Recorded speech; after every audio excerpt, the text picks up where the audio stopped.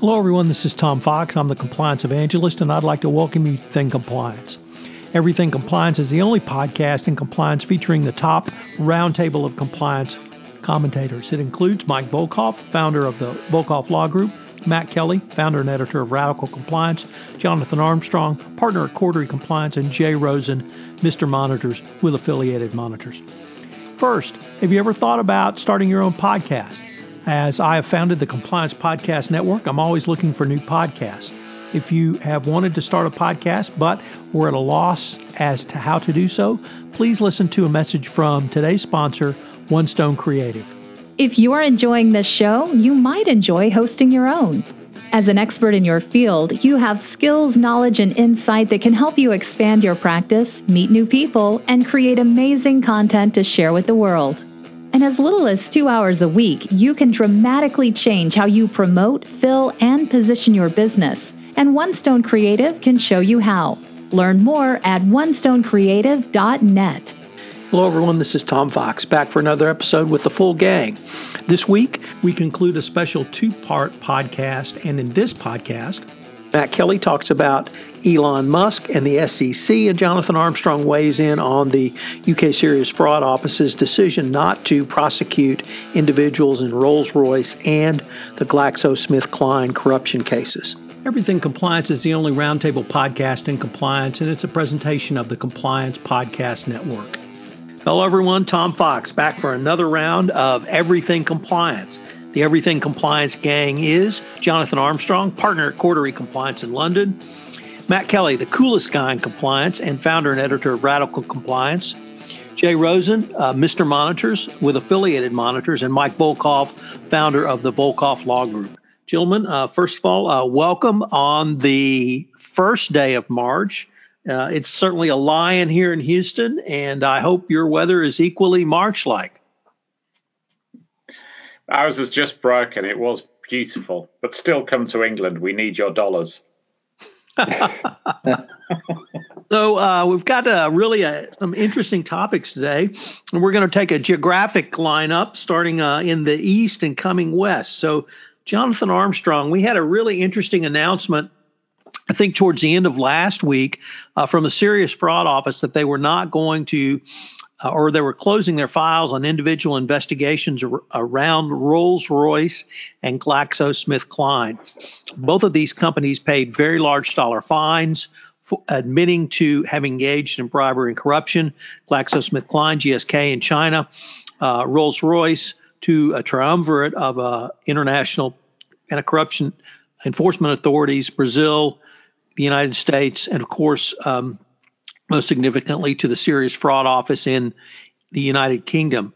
I think that many in the compliance and anti-corruption practice space really scratched their heads at how the SFO could have closed their files with no individual prosecutions, particularly in light of the Americans, the U.S. Department of Justice having brought charges against some people involved with the Rolls-Royce corruption enforcement action. So what does it look like from your observation in London? Yeah, I mean, I think I share the tone of what you've said, Tom. I mean, I think it is mildly perplexing, let's say, as an understatement. Rolls-Royce, perhaps, in some respects, more so than GSK. But if we recap very briefly on Rolls-Royce, as you rightly say, Rolls-Royce entered into a DPA with the UK, the US, and Brazil. They paid the UK government $497 million plus costs, the US $167 million, Brazil $25 million, and they said that their costs were around 123 million sterling. So Rolls-Royce, the corporation, have paid out a fair amount of money. But one of the other things they did as part of the DPA is they said that they were going to share details of the involvement of various individuals. And they said that they'd started disciplinary proceedings against 38 employees and that 17 had left the business. And one of the other significant parts of the investigation, I think, in the settlement, is they said that they had made available the complete email accounts of more than 100 current or former employees, and that they had examined and made available data to the SFO relating to 30 million documents. And you might remember that on one of our earlier podcasts, I talked about a conversation that I'd had with the previous director of the SFO, David Green, who was really quite chipper about all of this. The SFO had, he said, bought a new supercomputer to do some big data analytics. And the impression that you were certainly getting, which would seem logical, is that if you've got 30 million documents and a whizzo bit of kit that is able to find needles in haystacks, then individual prosecutions must surely follow. Now, to state the obvious, it's slightly different getting a corporation or a company agreeing to a DPA versus getting a prosecution against an individual on, beyond all reasonable doubt. And I guess we should also say, for fairness' sake, that under UK law, everybody is innocent until proven guilty. And as of stating the blindingly obvious, if you don't prosecute them, you're unlikely to find them guilty. But having said all of that, we do know that some of the emails were not pretty. For example, one of them said, "I told," and then named a Rolls-Royce employee in Russia. "I told blank on Monday, I do not want to see any of this stuff appearing in an email in future. If he does it again, I'll bring him back to London so we can give him a face-to-face scrubbing."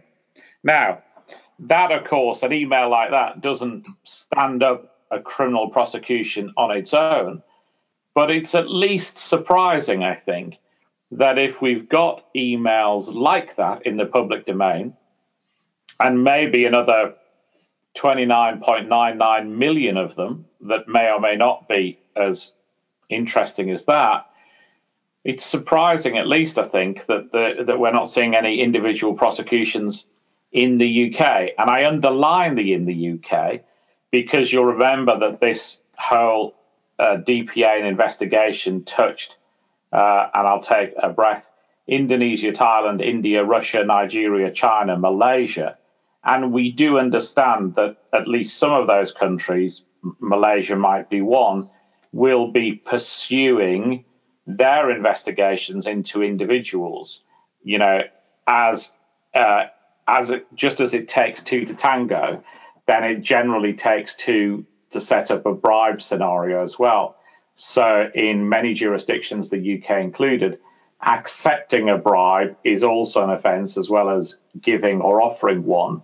And so we anticipate that there will be prosecutions in other countries that will follow the evidence that the SFO has gathered and shared amongst others. But it's still, I guess, somewhat surprising that what looked to be such a big plank of the previous director's regime has been discarded quite quickly by the new director. And it's sort of perhaps even more surprising when you think that at the moment the SFO is effectively operating without a general counsel. So the prior general counsel under David Green days left. The new GC has been announced, Sarah Lawson QC.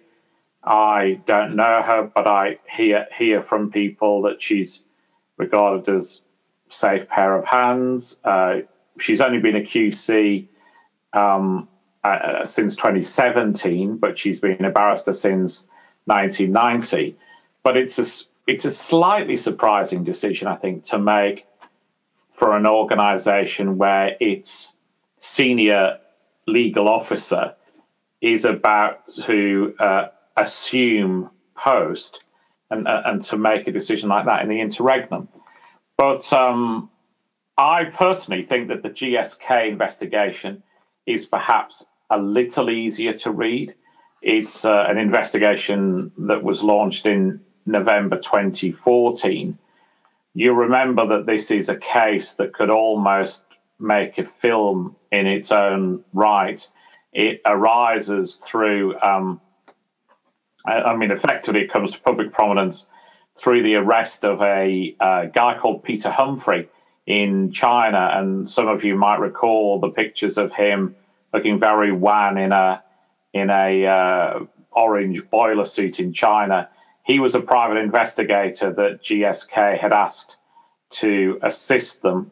There was all sorts of sordid tales of whistleblowers and sex tapes and bungs and various allegations. And as you rightly say, GSK have paid substantial amounts over to the Chinese authorities, I think $480-ish, $480 million, dollars, and $20 million to the SEC. There may still be investigations ongoing into GSK, both as a corporation and again against some of the individuals involved. The wording here is slightly interesting, that it talks about effectively prosecutions not being pursued when it is not in the public interest to do so. And perhaps there's a sense here that GSK have suffered enough given their culpability and given the high amount that they've already paid in China. So perhaps that one's slightly easier to read, in that it is thought perhaps that GSK have already been punished for the same offences, albeit in a different jurisdiction. But certainly the Rolls-Royce one is at first blush somewhat perplexing, particularly given that such a high volume of documents are involved. And as we've said before, emails are quite often the perpetual witness to corruption. Matt, you have a question for Jonathan? I do, Jonathan. I was just intrigued. I get the idea that the new director of the SFO, Lisa Osofsky, maybe she wants a clean slate and all of that. But anytime I hear about these kind of reviews with the SFO, I keep going back to the sort of evergreen issue that I think about, that there are people in Parliament or people in Theresa May's government or any government that might be in power in Britain, that they always want to look at the SFO and consolidate it or weaken it or do some sort of bigger overhaul. And I'm just wondering, like, do these two things fit together? Like, where did this come from? Or in my more cynical conspiracy theories, is this coming from any fear that the government might try to defang the SFO? So let's pull our own teeth out first. I mean, I personally would hope not. I think I'm not a card-carrying member of the Theresa May fan club, but having said all of that, she probably has other things to do at the moment rather than dismantle the SFO. If it were one of those, the other thing to say is that we know that the SFO have also discontinued a bunch of other investigations, and they're not making those details public. So this is possibly the tip of the iceberg, or it possibly is the majority of the iceberg. We don't have enough transparency from the SFO to know the answer to that. I'd be more concerned if it was one of those other investigations that directly impacts on people who've been donors to the Conservative Party. But I would be surprised if it was political, other than the fact that, of course, GSK and Rolls-Royce are two of the corporations that are likely to be hit by the current government's Brexit debacle.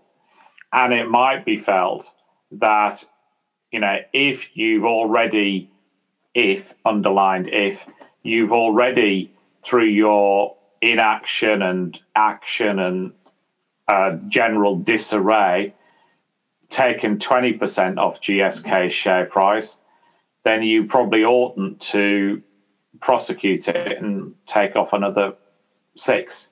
So maybe, insofar as there's been any influence at all, and I've no evidence of that, I would say at a maximum it might be somebody somewhere saying, look, these companies are about to take a Brexit hit. Let's try and give them some good news. But I'd be quite surprised. It isn't the British way, I don't think, for people like the director of the SFO to be influenced politically. And I know the answer to that is, but you haven't got a British director of the SFO. But even if we haven't, I'd hope she behaves like one. Jay Rosen, do you have a question for Jonathan? I have a 2-parter, and you can choose to answer part 1, part 2, or no parts. So it looks like Lisa Osofsky took office in October of 2018, September. So she's been there for about 6 months or so. And my question about this, Jonathan, is she just cleaning house because there were bad cases left there by David Green and his admin, and she's taking more of a U.S. perspective about if we don't have the facts, we can't make the case? So that's question number 1. And then question number 2, with regard to GSK, this almost seems to be the opposite end of the recent Cognizant ruling that we just had, where the company seemed to get off, but they've indicted the execs. So I'm wondering if you can explain that through that lens as well. Yeah, I think that's really is very interesting. I mean, I think the first, taking the first one first, I think we've been, I think we've understood, and we've talked about it before in this group, that there is something very different between getting a company to surrender to a DPA and convicting individuals beyond all reasonable doubt. So I think that there is a clear difference there. And I think that the SFO have been conscious for some time, perhaps even since they were founded, that getting a conviction in a complex fraud case or a complex bribery case, particularly against an individual, is not a walk in the park. Because for various reasons, as I might have mentioned before, my degree thesis was on the inside workings of the jury room. And I'm exaggerating to make a point, but in a long-running fraud or a long-running bribery case, you basically get jurors who are interested in being on a jury or are not astute enough to get off one. And you generally end up with what you might call the opera watching class. And I mean OPRAH rather than OPERA. It's the OPERA, generally speaking, that commit the offences, and the OPRAH that judge them for the offences they've committed. And as a result, it's often hard to get juries like that to follow the case. And we've had at least one incident where it was a difficult case to follow, and the defendant talked extensively about his good charitable works. Now, I'm not suggesting that we overturn the conviction on that basis. I'm just saying, and it isn't a trial I was involved with, but looking from a distance in, I was always surprised I was never surprised that led to an acquittal. You've got lots and lots of complicated evidence, a jury that's not well placed to understand it, and a guy who they see in the witness box who's been a benefactor for many years to various good causes. I think he's always going to be, obviously he's innocent because the jury have said so, but it's always going to be difficult to get a conviction against an individual in that environment. And we've also seen in cases like Dahdaleh that because of the way in which evidence is obtained in an internal investigation by some law firms, wrong to single them out, but often in these cases, US law firms, rather than those that understand the UK system better, then it's difficult to get that evidence in front of the jury. And we know in Dahdaleh that the judge said it wasn't safe to do so. So I think there's always going to be a difficulty prosecuting individuals, particularly where the evidence comes from an internal investigation. We've had cartel fixing cases that the SFO have tried to run, and others have tried to run that have similarly struggled. And then I agree with you that it's some respects similar and some respects different from Cognizant.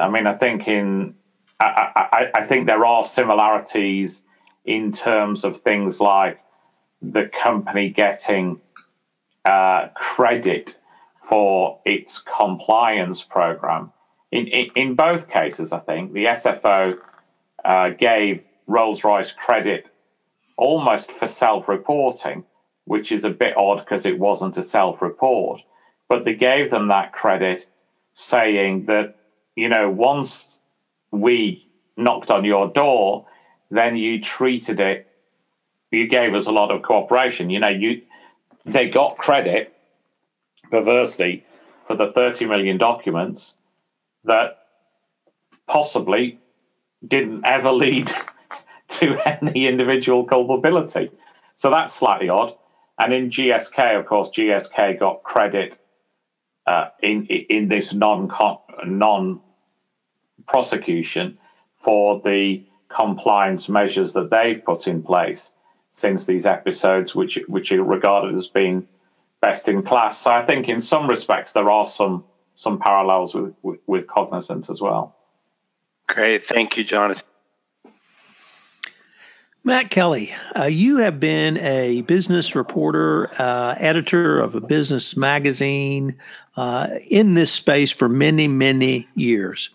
And I really wanted to ask you about the SEC imbroglio with Elon Musk. It really started, I'm not sure how long ago it started, but the most recent spat was around a tweet he sent out in July. He agreed to some sanctions in the form of a fine and penalty of $20 million and to play nice and have his tweets reviewed by the company and or its counsel before they went out, and that apparently has not happened. Now the Securities and Exchange Commission has gone into U.S. federal court and asked that Musk be held in contempt for some subsequent tweets he made earlier in February. What does all of this mean for the SEC? And have you ever seen anything like this? No, I have to say I'm not sure whether I want to applaud Elon Musk because he's the only person in compliance and securities law that we all talk about by his first name, Elon, like Cher or Madonna. It's quite a feat to do that in our line of work. On the other hand, this is, to my thinking, and probably to most good governance and good compliance people, this is the most irritating sort of case I have seen in a long time.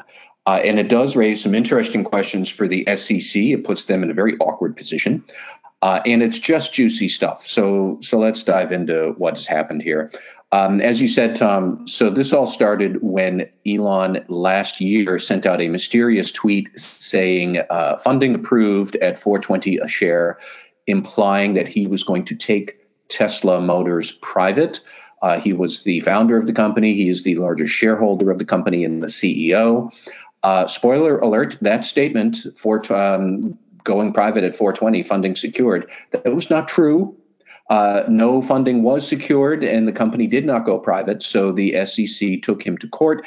And in September, and it gets a little bit convoluted here, but this is an important sequence of events for what just happened last week.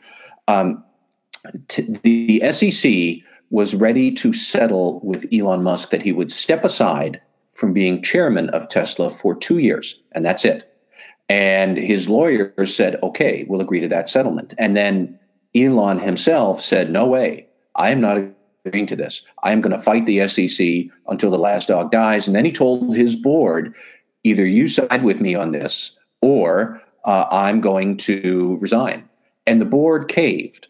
So the SEC was ready to crucify him and have him fired as CEO for that intransigence rather than just a nice civil settlement. And then everybody panicked. And then over a weekend, they agreed that there would be a new settlement where Elon would be removed as chairman for 3 years, not 2. He would pay a $20 million penalty, not nothing.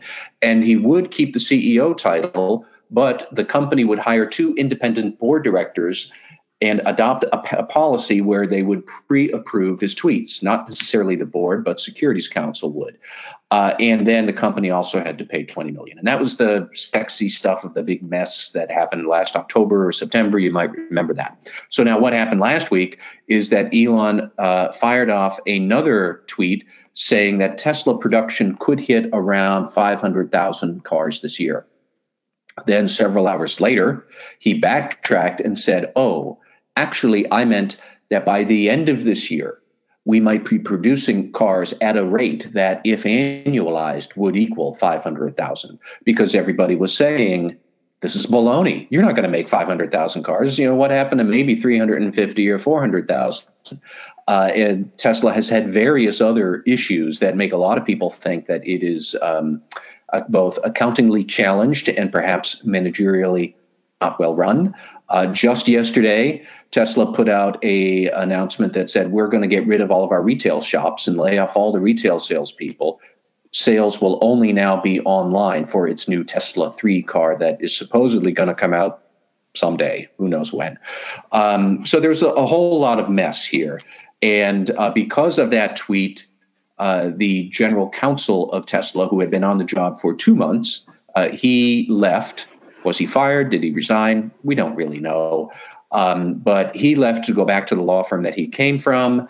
All sorts of shenanigans around here. And so the SEC went back to federal court and said, Elon is in violation of this order, so hold him in contempt of court. And he has until March 11th to file a reply about why he should not be held in court. Fun fact, Elon has hired the lead prosecutor of the Enron case to be his defense attorney in this matter, John Houston, who is also representing him on some other securities law litigation that Elon also has. So here we are. Is this harmless or not? That's one big question. And a lot of people would actually say, Elon can say whatever he wants in his tweets because everybody who buys Tesla stock already knows that this is Elon being Elon. And you sign up for that when you buy the stock. And he's got a lot of fans who know all that already. So where's the harm? I don't like that line of thinking because, number one, it makes a special exception for compliance and good governance, and it's supposed to apply equally to all companies. And number two, that is only true in as much as retail investors are directly buying the stock themselves, and that is not the case. 2 of the largest shareholders at Fidelity at Tesla are Fidelity and their T. Rowe Price in 401k holdings. So everybody listening to this, everybody on our calls, including me and everyone else, do you know all the stocks that your retirement portfolio owns? Because I don't. I'm willing to bet you don't. And I'm willing to bet at least some of us own Tesla stock and have no idea that we do, while we are marveling at this nitwit running around on Twitter pumping out news about Tesla stock. So am I signing up for it or not? You know, there are so many filters in institutional stock ownership that it's reasonable to say a lot of investors don't know that they own Tesla stock and are subject to the whims of Elon Musk. And, you know, I hate to say it, but I think that this is probably a small number of devout Tesla and Elon Musk fans who buy his stock individually and who make a big show about how brilliant they think he is. Many more of us think that Tesla is sketchy at best and a house of cards at worst, and may not even know that we do own the stock somewhere in our retirement portfolios.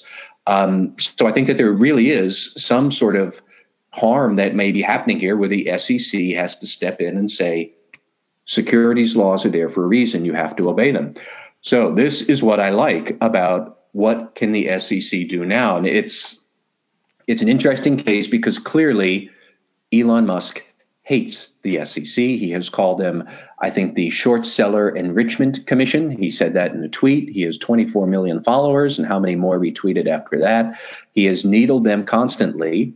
So what are we supposed to do with this intransigent CEO of a publicly traded company who thinks securities law should not apply to him?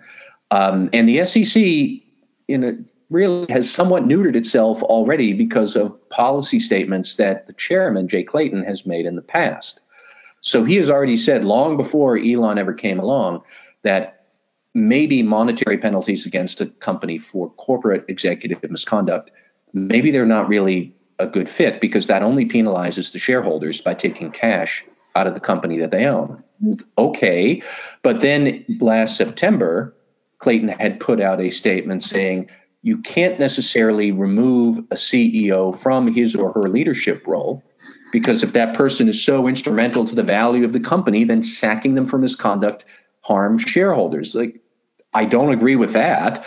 But all right, if we're not penalizing people, if we're not getting them fired because they can't do their job, like what actually would Jay Clayton recommend for a case like this? And it's interesting. I personally think that the SEC could bring pressure to bear on the individual board directors at Tesla. They are the ones who are supposed to be overseeing their CEO, and they clearly are not doing it. They didn't do it last fall when Elon said, you support me or I quit, so they caved. Don't forget that at Tesla has hired 2 independent directors allegedly to keep an eye on Elon Musk, and now he's still violating this policy. So in that case, independent directors who just joined, what are you getting paid for? Because you ain't doing the job. There is certainly that argument that could be made. It's fascinating. Now, for all the compliance officers who are listening, how does this relate to you? Fair point to say, I'm not entirely sure many of you will encounter this situation in your career. I think this is a rare problem, but when it does happen, it's a big problem that doesn't really have many easy solutions. It is typical of more of these tech-founded or larger-than-life CEO founders who are CEO, president, founder, chairman of the board, all of this. In theory, Mark Zuckerberg would fit this profile, except he seems to have a lot of brains about at least some of his securities law obligations. Jeff Bezos would fit this profile, but they're good conduct, generally speaking, CEOs. They're not thumbing their eye at the world like Elon Musk is, or thumbing their nose or flipping them off. This is somewhat akin to like Steve Wynn at Wynn Resorts and his misconduct because the board never hold him accountable. It's like Elizabeth Holmes at Theranos and the fraud she masterminded because the board never held her accountable. It remains to be seen whether Tesla will someday live up to all of its Elon hype. And there are many people who could put out good arguments about why no, it will not. And I think it's 2 steps short of a more thorough probing by the SEC on its accounting. But fundamentally, this is about a man who is not capable of running a large public company and a board that is not capable of overseeing him, and an SEC that has already taken several enforcement measures off the table to rein him in. So we're kind of stuck here. What are we going to do? I think it's a terrible precedent. I think the SEC should drop the hammer on him. But that's where we are with Elon at the moment. It's a fascinating case. Jonathan, do you have a question for Matt? Yeah, I agree with you, Matt. I think it's really fascinating. I mean, I can remember back in the day, I think Whole Foods had a similar episode as well, and I agree with you that it's often these sort of founder and foundational figures in organizations that can cause the most challenges. And I think there's also, in some respects, an odd parallel with Jeff Bezos as well, that no compliance officer, however brilliant, can be with an executive like that 24/7, 365.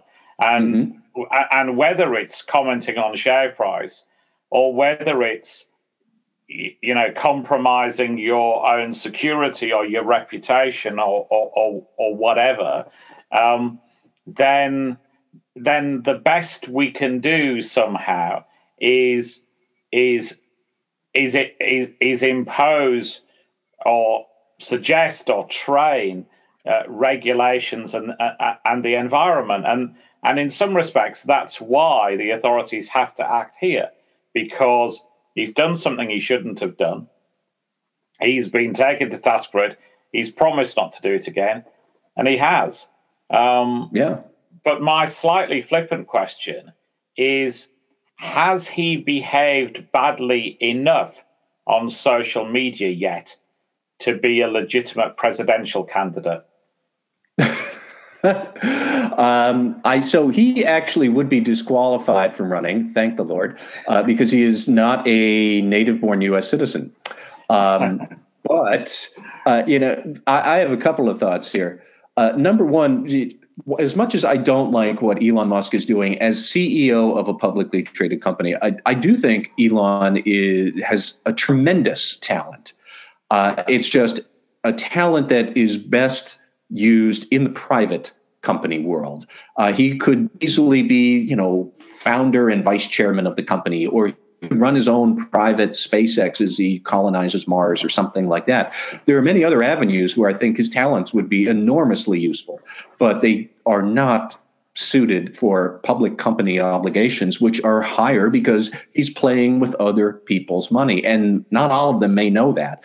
The other thought that I did have, since you mentioned Twitter, is, and a compliance officer can't be somebody with someone 24 hours a day. That is absolutely true on the practical basis.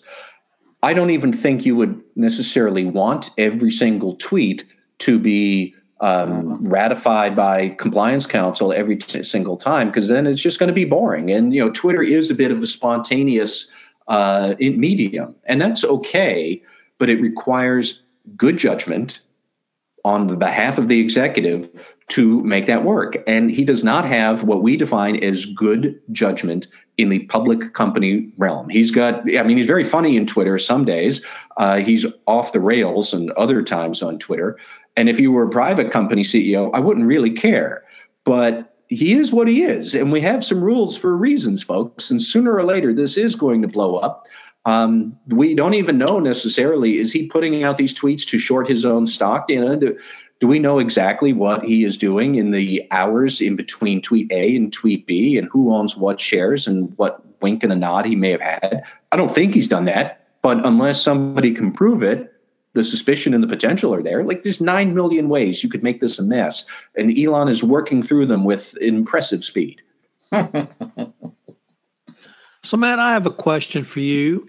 Yesterday in the Financial Times, they had an article discussing this matter, and there was a quote that particularly struck me. Yep. An unnamed former SEC official said, quote, "The agency has actually revealed here how completely toothless it is," end quote. If, first of all, I would ask you for commentary on that quote, but then further, if this continues to play out, does it really demean and belittle not only the name and reputation of the SEC, but its actual ability to enforce U.S. securities laws? That's a very valid point to raise. Clearly, Elon is not saying, "You're wrong, I didn't really mean it this way." He's not parsing things. He's not trying to fish his way out of a jam that he might have made. He has gone on record before saying, "I disagree with the SEC's ability to regulate me." He's mocked them publicly on Twitter. The Short Seller Exchange Commission. He said that he has respect for judges, but not respect for the SEC. Like, he is clearly repudiating the whole premise that they can govern what he does. So what would you do with that if this were your child? And so many times I boil misconduct and compliance issues down to a family analogy. Like if your son or daughter repudiates your authority and says, I'm not going to go to school today, like you have to take him to school. I don't care if I have to drag my kid in by his arm. I'm going to have to do it because that is what it is. And you can't let that precedent be set. I do fault the Jay Clayton to some extent because he defanged himself here when he said penalties don't make much sense. Removing an executive don't make much sense.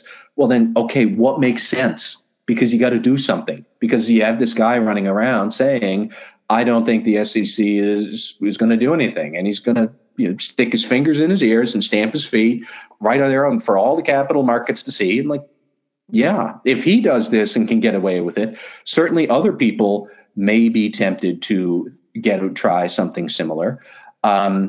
Really, the ones who could most easily exercise control here, I think, from a legal perspective, would be the board. They would have the legal authority to fire him if they wanted. So if the SEC is looking for a solution, we might point out that the board isn't doing anybody any favors either, and the board is not, frankly, doing its job of keeping this loose cannon a bit more tied down. This is Tom Fox. I hope you've enjoyed part 2, our special 2-part episode of the Cohen Testifies edition of Everything Compliance. I hope you will check out part 1 if you have not done so. It was posted 2 weeks ago. The Everything Compliance gang will be back in a couple of weeks to talk about the topics of the day. If you have any questions, you can email me at tfox@tfoxlaw.com, Jonathan at jonathan.armstrong@coteries.com, Matt Kelly at mkelly@radicalcompliance.com, Mike Volkov at mvolkov at the volkovlawgroup.com, and Jay Rosen at jrosen@affiliatedmonitors.com. Everything Compliance is a presentation of the Compliance Podcast Network. Check out the rest of our shows at thecompliancereport.com.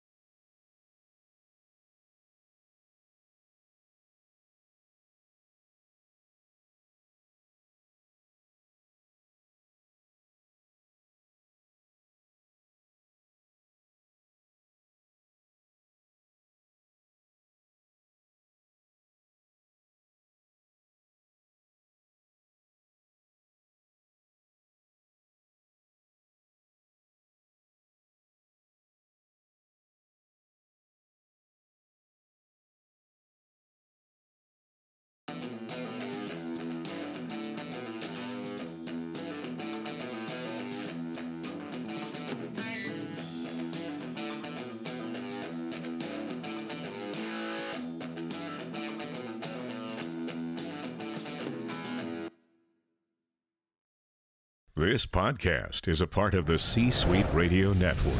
For more top business podcasts, visit c-suiteradio.com.